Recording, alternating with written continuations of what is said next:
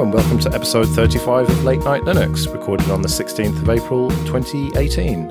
I'm Joe, and with me are Phelim. Hello. Graham. Hello. And Will. Hello.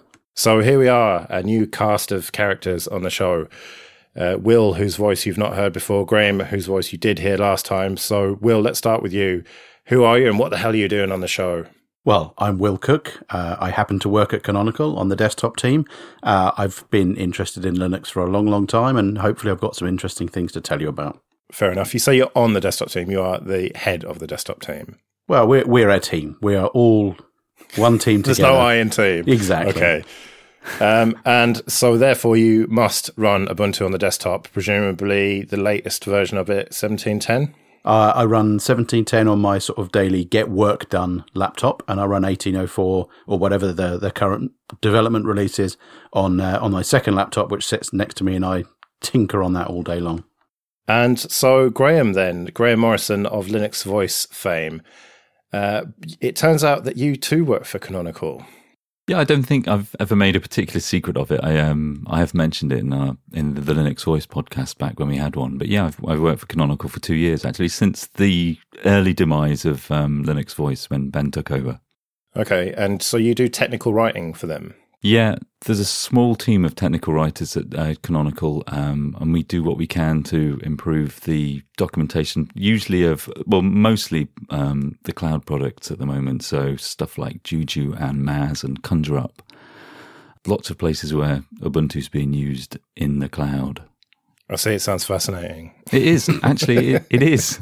I mean, it's like...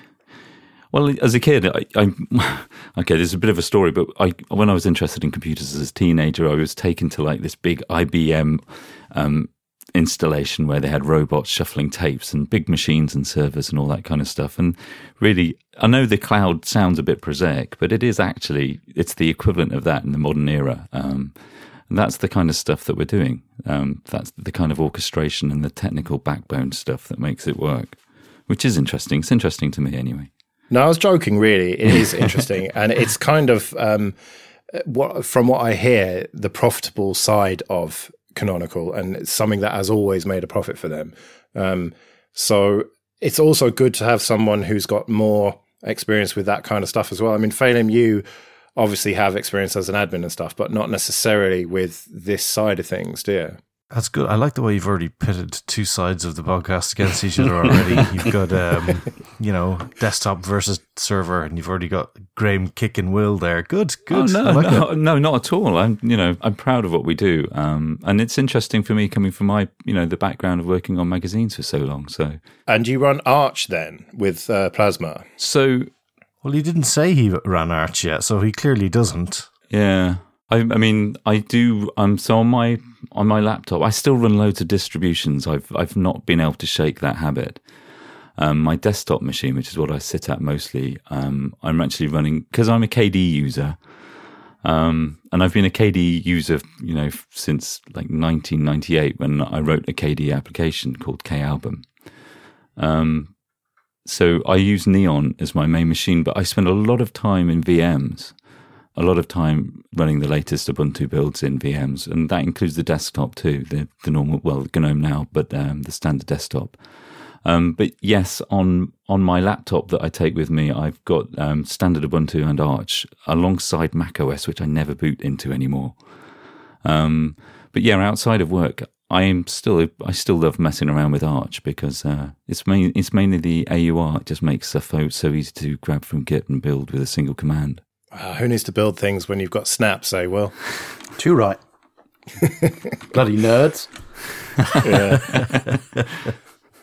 All right, well, let's get into some news then, and something that is clearly being put in by you, Phelim. Elisa, which is a music player which is going to replace Amarok. I didn't realise there was any problem with Amarok. There's not as much a problem with Amarok, but in the fact that it seems to have slowly sort of faded away into the background. There hasn't been an awful lot of work being done on it. There did seem to be more pickup on work in the last few months, but it's still stuck back in Qt4. There did seem to be some work as it was progressing towards Qt5, but I don't know where that's gone, and I haven't heard much in the past few months. So there had been work done for a couple of different music players coming up. Eliza was one that had sort of, I don't know, I'd seen it to be slightly more popular of the two. Babe was the other one that was coming up as well. And this one is the first that was packaged. And it was released last week. And I have installed it and tried it. And it's quite pretty. 0.1, so it can't be very mature at this point. Well, I think that's where they've gone. So they've aimed to be stable with a low number of features, but to be usable. And it is a music player. It plays music, and it's quite pretty. Do you know if it's trying to be Amarok? I mean, I had a real problem with the way the UI became so bloated and so packed full of features I never use on Amarok. Yeah, I mean, it was a bit painful. Like, there's nothing worse than having Wikipedia built into your music player, because all that happens there is you start playing music tracks and it pops up band history. And if there's a surefire way to get no work done, is to start getting lost in the rabbit hole of the various changes of band history that took place going through the likes of, Iron Maiden or something like that. It's like, I didn't know they had 3 drummers before the current lineup or whatever. You don't really need that just to play some tracks while you're doing some work. So, or the mood bar. Yeah. I mean, it's a nice idea. I mean, it's kind of cool, but no. So, like, my Amarok setup, I got rid of the central bar, and I essentially had 2. I had my stuff on the left, my library, and then the playlist on the right. And this is kind of what Eliza looks like. It has your left-hand side has got all your tracks, your current albums that you browse through, and it integrates with Baloo, the search feature. And you get a playlist over on the right-hand side, and you can shuffle that, repeat it. You can add new tracks to it. You can add new tracks and clear the current playlist, things that you would want to do in a playlist. And it's really, really nicely done. I haven't managed to get it to import album art yet, but I'm sure that's just me being stupid, or maybe something might not be quite right, but they're getting there. What's wrong with VLC for playing music? Oh, stop.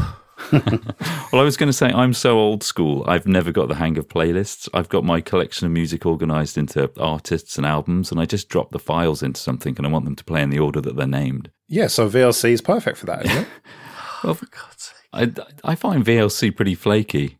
When it comes to music, it's like there's the transition between tracks isn't always there's zero latency, and especially with I use it for playing YouTube videos if I need to, but that's about it for VLC and me.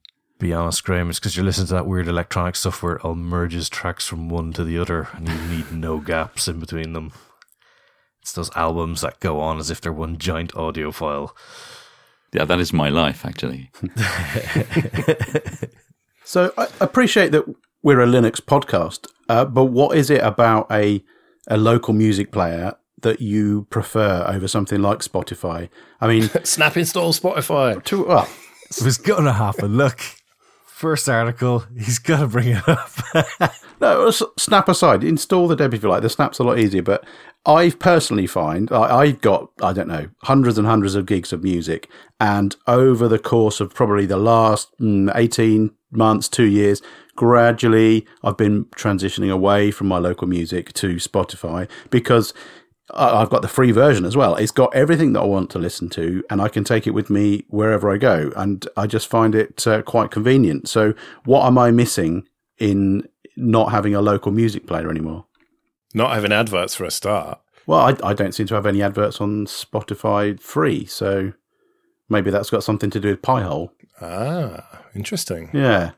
We probably shouldn't talk about that, but let's assume that I did have some adverts. They're not that invasive. They're, I'm getting it for free, and it saves me having to back up and categorize all the music that I've bought over the years and rip to MP3s, and it just seems to be easier. So I don't know, why should I reconsider my point? No, I agree. I mean, I agree with you, Will, and I've used Spotify for years as well, and really it's the music that I can't get on Spotify, or if I have to listen to something on FLAC.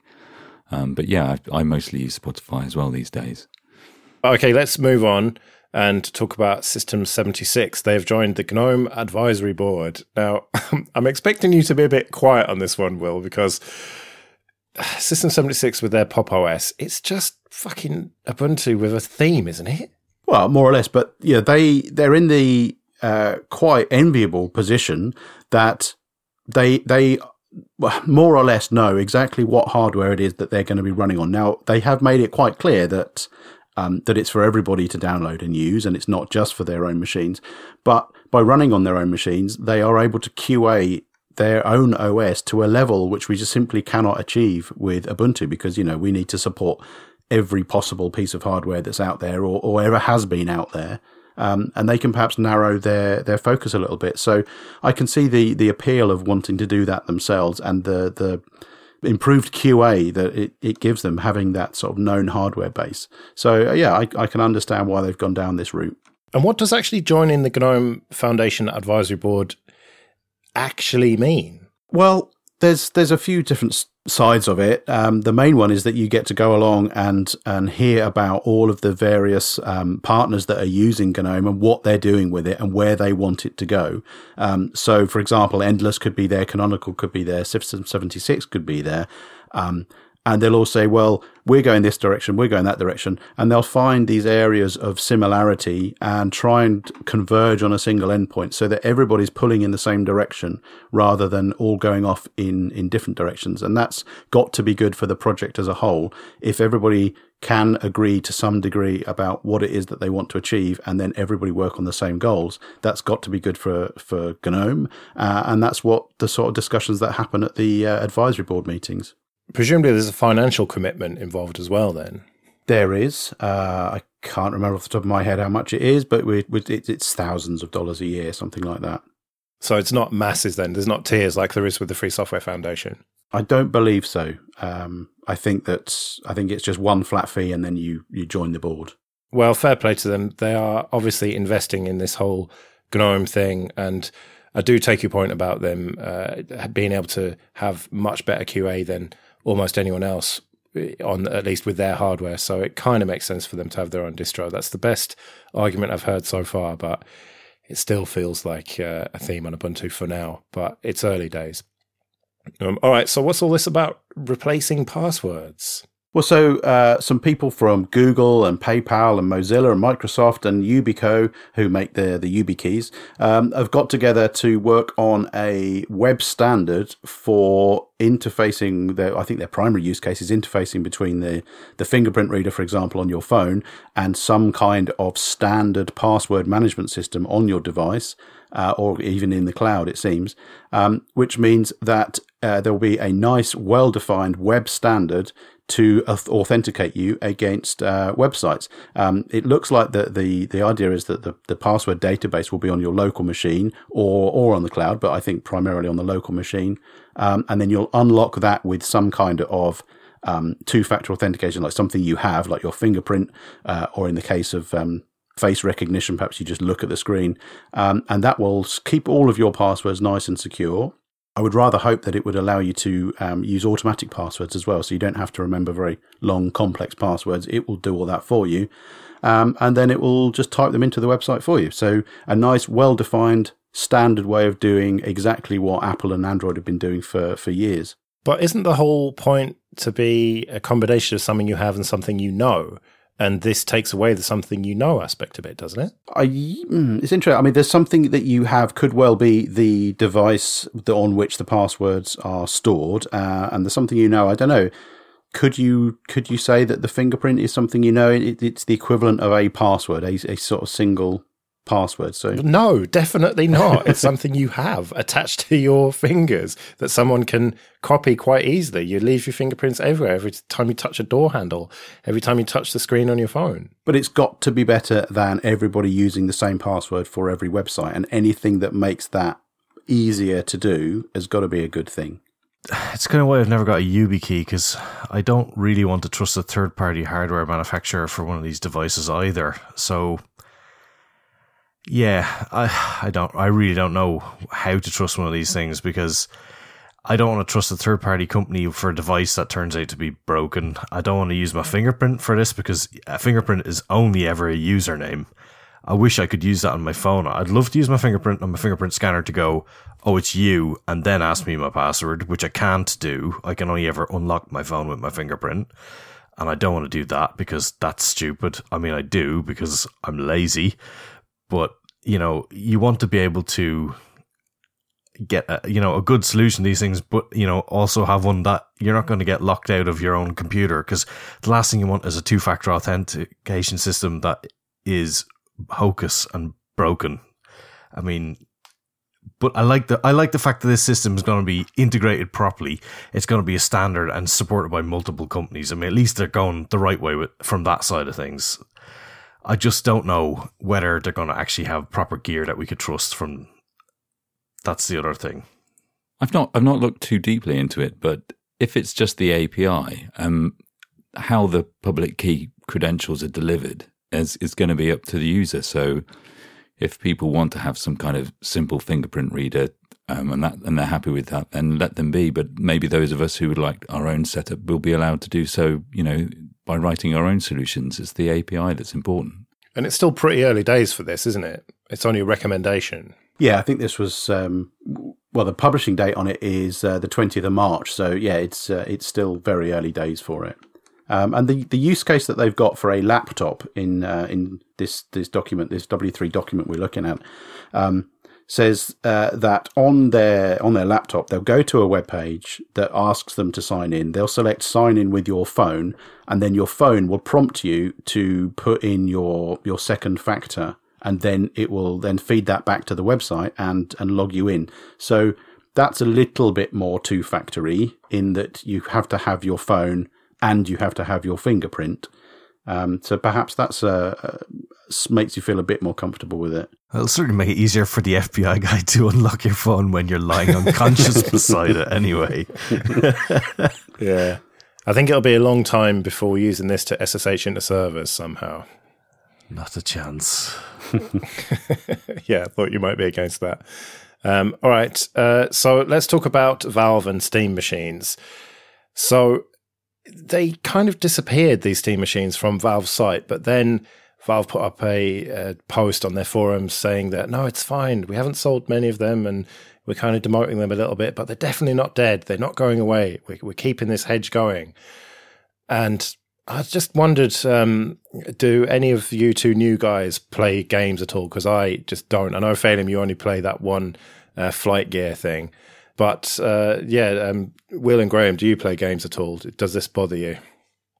Well, I used to play a lot of games, I suppose, when I was younger, and I don't get that much chance to. But however, I still have Steam installed. It doesn't really bother me. It doesn't surprise me. I can't remember whatever the stats were on the last Steam hardware survey, but Linux is, I don't know, 0.5% or 1/3%. And so from a business sense, from Valve's perspective, it doesn't surprise me. And anyway, I think they're keeping their commitment to Linux and open source, and as you say, hedging their chances of Microsoft closing up the shop on their platform. You said that you used to play games quite a lot. I don't think Manic Miner and Jet Set Willy count. That's the problem I've got. It's just time now. Like I cracked open GTA 5 on the PS3 for the first time in, I don't know, a year or so, a couple of weeks back, and it spent 45 minutes updating itself because there were so many updates for it. Yeah. It was good fun, and I enjoyed playing it.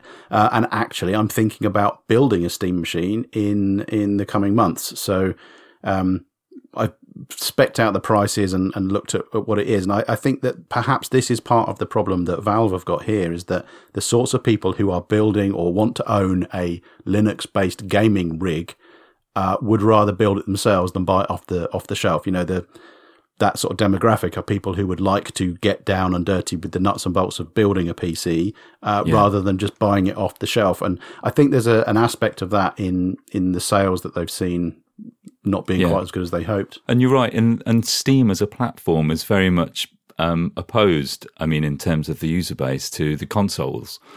And so Steam OS and Steam machines had a difficult job in bridging what, you know, the customization scene. Everybody loves mods, for example.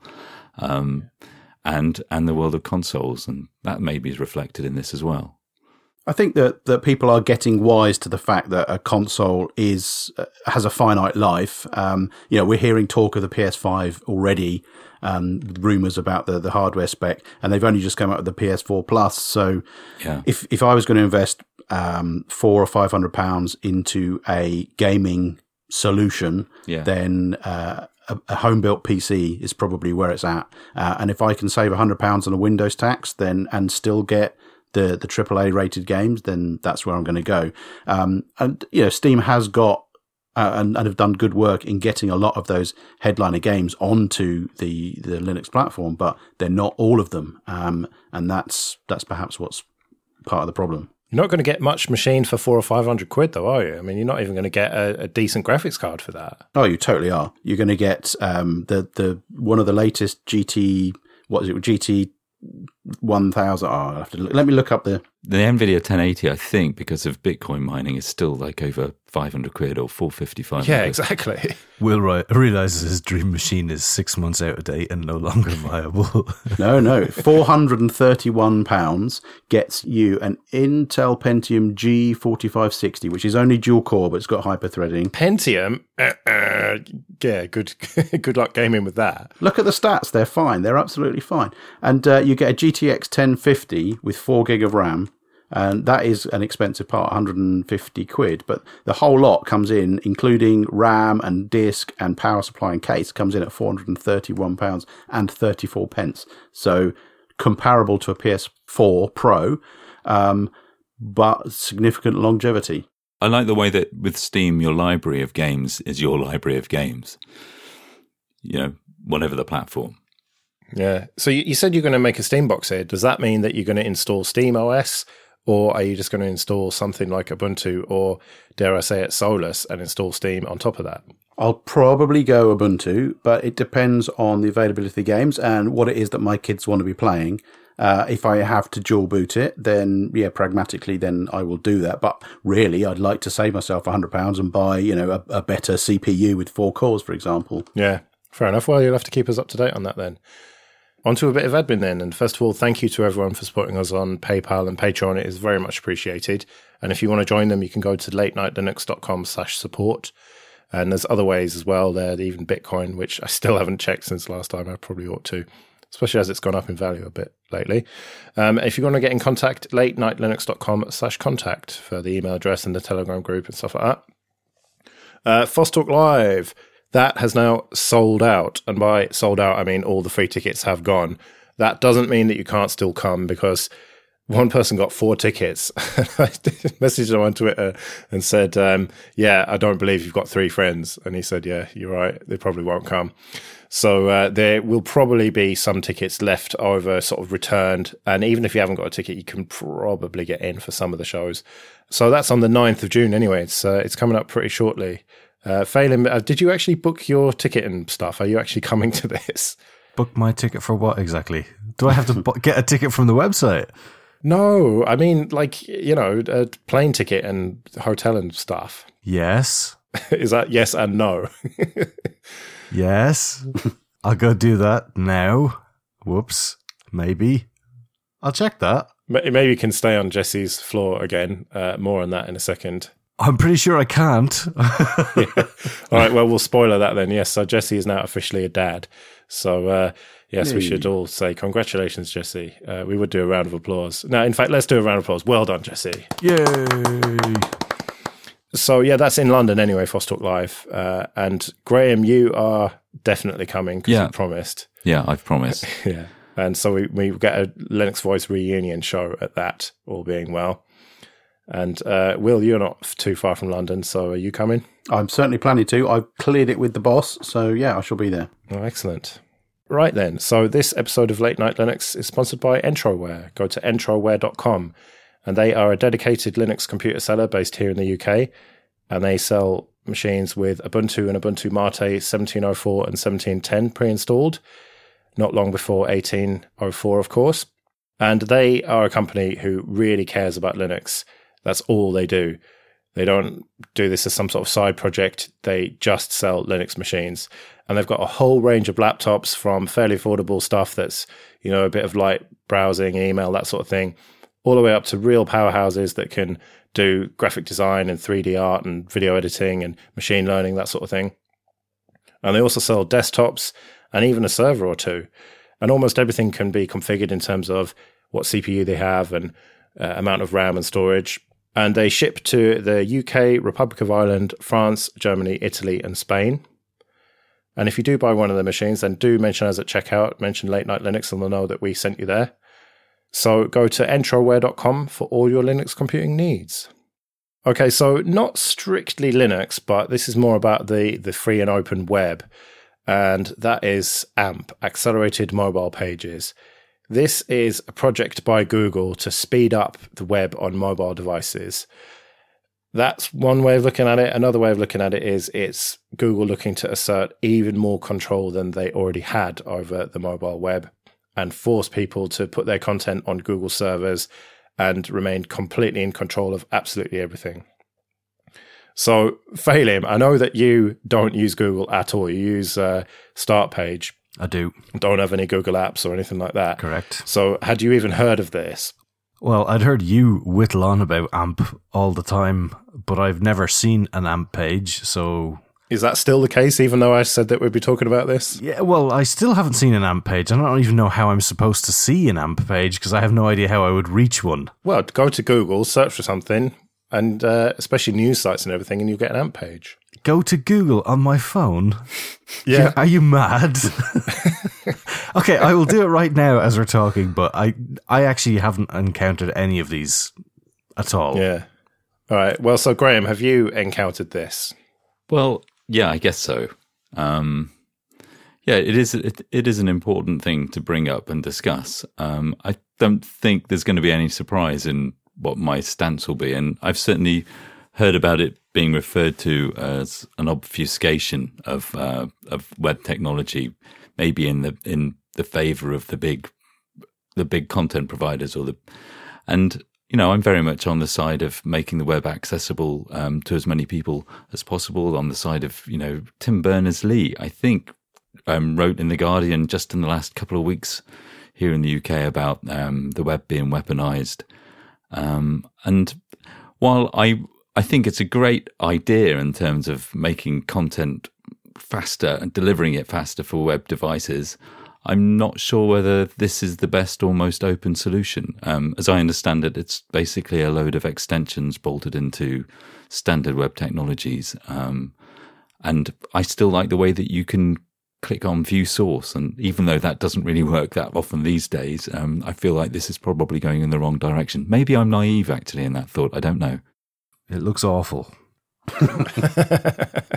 I just went to ARS Technica, okay, because it's the only thing I could think of to search in Google. First of all, you made me go to google.com, which you're a monster for making me do that. And then it looks like an ad. What do you mean it looks like an ad?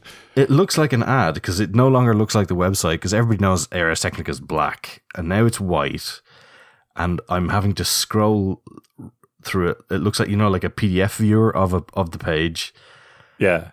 And it's got those little dot view tabs of the page. This is atrocious. Phelim's hot take. So, Will, what's your take on the whole AMP thing? Well, I've got a few problems with it. As Graham already said, it feels like it's trying to lock you into Google's domain there. But the other thing that I don't really see the need in is for accelerated mobile pages. I appreciate that there are phones out there with less horsepower, but browsing a news site has never been something that I've thought, if only this was 10% faster, then suddenly my news would be 16% better. It just, it doesn't seem to serve a massive purpose. There seem to be, the web seems to be perfectly good at providing this feature already. Drop JavaScript from your page, drop a few images from your page. It's easy to optimize this already. And the fact that Google will be promoting pages which have this extension on them, I have a significant problem with. I appreciate when they enforced, or rather they rank pages with SSL enabled higher than those without. Okay, I get that. But ranking pages where AMP is enabled higher than other ones just seems to be pushing the big names who can afford to spend time and energy implementing this will have their results at the top. And it's not always the big news sources that do this. It's also a lot of the less reputable places that will deliberately invest time making their pages AMP enabled in order to appear at the top of the search results, skewing the actual sort of real journalism that's going on further down the search results. So I don't see the need for it, and it worries me that Google will be promoting things that use their homegrown technology above existing solutions that are perhaps better. Well, or even new solutions that don't exist yet. That's my main problem with it. I don't have a problem with the implementation of it. I disagree with you, Phelim, that it isn't horrible. Generally speaking, it is lightning fast. And it is generally a stripped down version of it with just the content. And when you're reading news, that's what you want. You don't want loads of bullshit JavaScript and all that. All you do is just don't put it in, though. It's text. Well, exactly. Google Reader. A really simple version of this is my wife was off to France and wanted to look at some international news while she was there. Said, can you find me some international news feed? Because it was 2-3 years ago and was getting stung really bad for data tariffs, because it was before they brought in the really good data tariffs for EU citizens that we get really good now that you guys won't. Don't make us cry. Come on. And so I said, well, Reddit's got a new feed now for international news, which was in beta at the time. And I said, it looks like it's kind of okay. And that's just a text page. Surely there's nothing on that. And there's a mobile version of that page as well. And then she hit it and said, yeah, you realize it's got like a massive size to it. And I was like, it couldn't do. It's just text. But there was a whopping great 4 megabyte JavaScript file that you had to download on the thing. I mean, what it was doing, God knows, because it was all minified anyway. But like, you know, look at a Reddit page for news. Like there is literally blocks of text there, but yet this thing had this horrific file that you had to download each time. Just cut all that crap out. It's text. Well, that's the thing, that since AMP has been around for the last couple of years, I think that other websites have realized that they shouldn't have all that bollocks. And the point that you made there, Will, about it not being necessary, well, that's because it exists that it's not necessary, I think. I think it has driven other web developers to realize, and it was a big wake-up call for them, hang on, we can't just keep bloating out all these pages. So in that sense, it's kind of driven the web in a good direction. But the fact that they will promote their own technology over other people, that's the biggest problem I have with it. If there was some objective way to see how fast pages load or whatever, which is quite a straightforward thing to do, then surely that is what should be prioritized, whether it is AMP or whether it is a completely open alternative. RSS. Well, yeah, like RSS. Yeah, RSS feeds could be promoted, but most people want something a bit richer than that. And that's why Google's developing all these kind of videos, and they're just taking it way too far. It started out as, let's strip out all the bloat and have something that's super fast. And now they're trying to bring in all those other features to the point where it's going to be no faster than it was in the first place, but they're going to control it all. Because something to bear in mind is that, okay, you can host your own AMP site yourself, but you're encouraged to host it on Google servers. So someone could be looking at your website, but it will be actually hosted on Google servers. And that's another major problem I have with it, that if you look at the URL, it's actually google.com, blah, blah, blah, /Ars Technica or whatever. And that is surely bad for the web. That is just centralization that we do not need. Where's your email, Joe?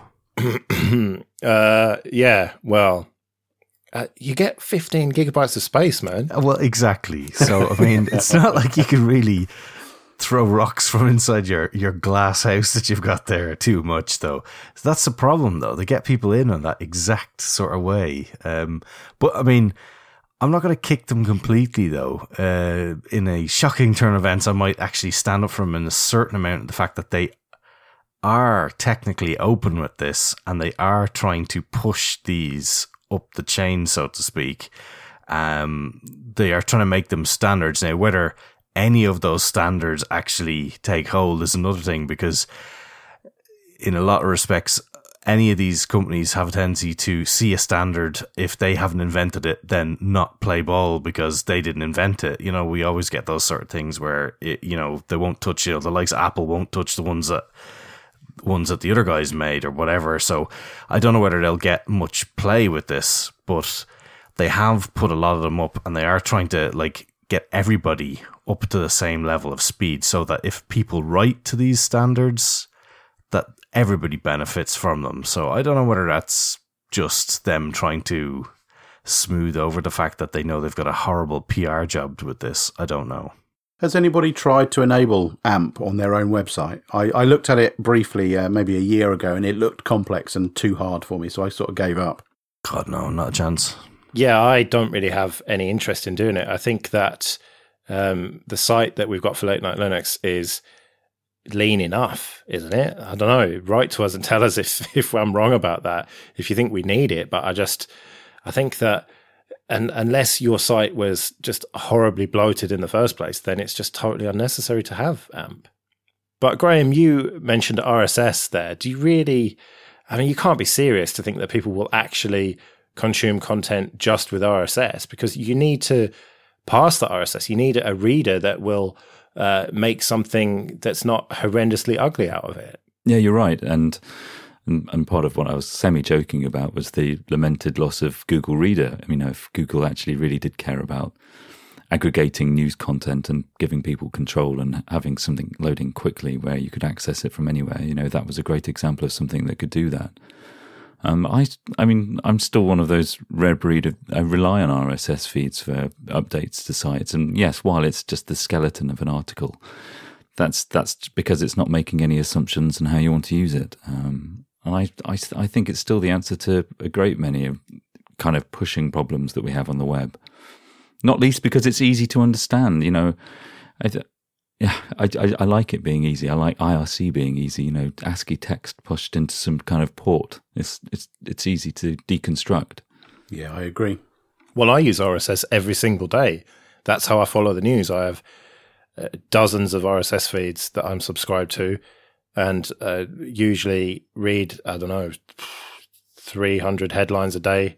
And there's no way I could do that at individual sites. And having it all just funneled down through various RSS feeds is absolutely invaluable to me. But I don't think that I'm particularly normal. I don't think you or I are, Graham. I suppose, failing my will, you probably subscribe to a number of RSS feeds for work-wise, don't you? Yeah. Yeah, but again, the primary mechanism I use for reading the news is RSS. Like you say, there's so many sites for various niche interests that there's no way I would have time to navigate each of those websites.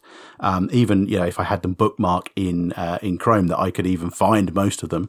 RSS is essential. It's the easiest way for me to bring all of the stuff that I care about into a single browser tab and read it from there. And that's what I do every day. But the thing is that we are not normal on this show, and if you are listening to this, you are not normal. I'm sorry to say. Most people... Speak for yourself. Well, most normal people with their Samsung phone or iPhone or whatever, they are using AMP on a daily basis without even realizing it. And even if you explained it to them, they wouldn't give a flying fuck. And that's the point here, is that we are in this position of knowing a little bit about how this all works and being able to form opinions about it and make choices based on those opinions. But most people just use Google, just use defaults. And so they are using this stuff all the time. And this is going to almost be the next Facebook, isn't it? Because there was a time when Facebook was all people saw of the web. Now people seem to be realizing that that's not a great idea, especially with all this Cambridge Analytica stuff. But now, if they're starting from Google, which, let's face it, almost everyone is whenever you're searching for anything, unless you're some sort of weirdo like you, Phelim, then you're going to be trapped in this AMP world and potentially never leaving Google's servers, and everything you look at being monitored by them. And okay, right now, all they're interested in is selling you adverts or whatever, which that's what it's all about for Google at the moment. But it does make me worry. And if I get my tinfoil hat out for a second, it makes me worry long term. The more Google learns about you, then who knows what's going to happen. And if all of your web traffic is going through their servers and they're in complete control of it all, right now they're not that evil. Some people would disagree, Phelim, I know. But who knows what could happen in the future. They could get taken over by, a new CEO could come along or whatever, and there could be this totally evil company using all your searches and all the sites that you've used with AI and they probably already know more about you than you know about yourself in terms of medical problems and God knows what. But it's only a concern that Google will gather all of this information if people are using Google to search the web. So I think that AMP being an open standard, as far as I can tell, it's an open standard. It all seems to be very open source. Any other search engine could come along and implement this in the same way. So is Google going to just suddenly fall out of favor? Well, actually, I think maybe it will do in the future. The more that I search for things on Google, the more tired I become from finding adverts and not even direct adverts on Google itself, but sites that are selling things about the topic that I'm Googling. So for me, searching for technical matters and technical questions, finding the answer to those technical questions in recent years has become harder and harder. And so something like DuckDuckGo will gradually increase in popularity with the techie people, and then they'll tell their friends and they'll tell their friends. So I can see a point at which Google stops being the dominant player, at which point, fine. But what we're really talking about is AMP. And so is AMP going to protect Google's position in the web? I don't think so. Anybody else could implement it. So I don't know. I don't think we should be afraid of Google for building AMP in the first place. Whether or not it's useful is debatable. It was a great music player, AMP. Who? AMP. It really whipped the llama's ass. Yeah. Oh, for God's sake. Oh, dear. Right. On that note, we better get out of here. So, yes, thank you, Will and Graham, for your first proper episodes. I suppose, Graham, you had one last time, but that doesn't count. So we will be back in 2 weeks then. And in the meantime, I have been Joe.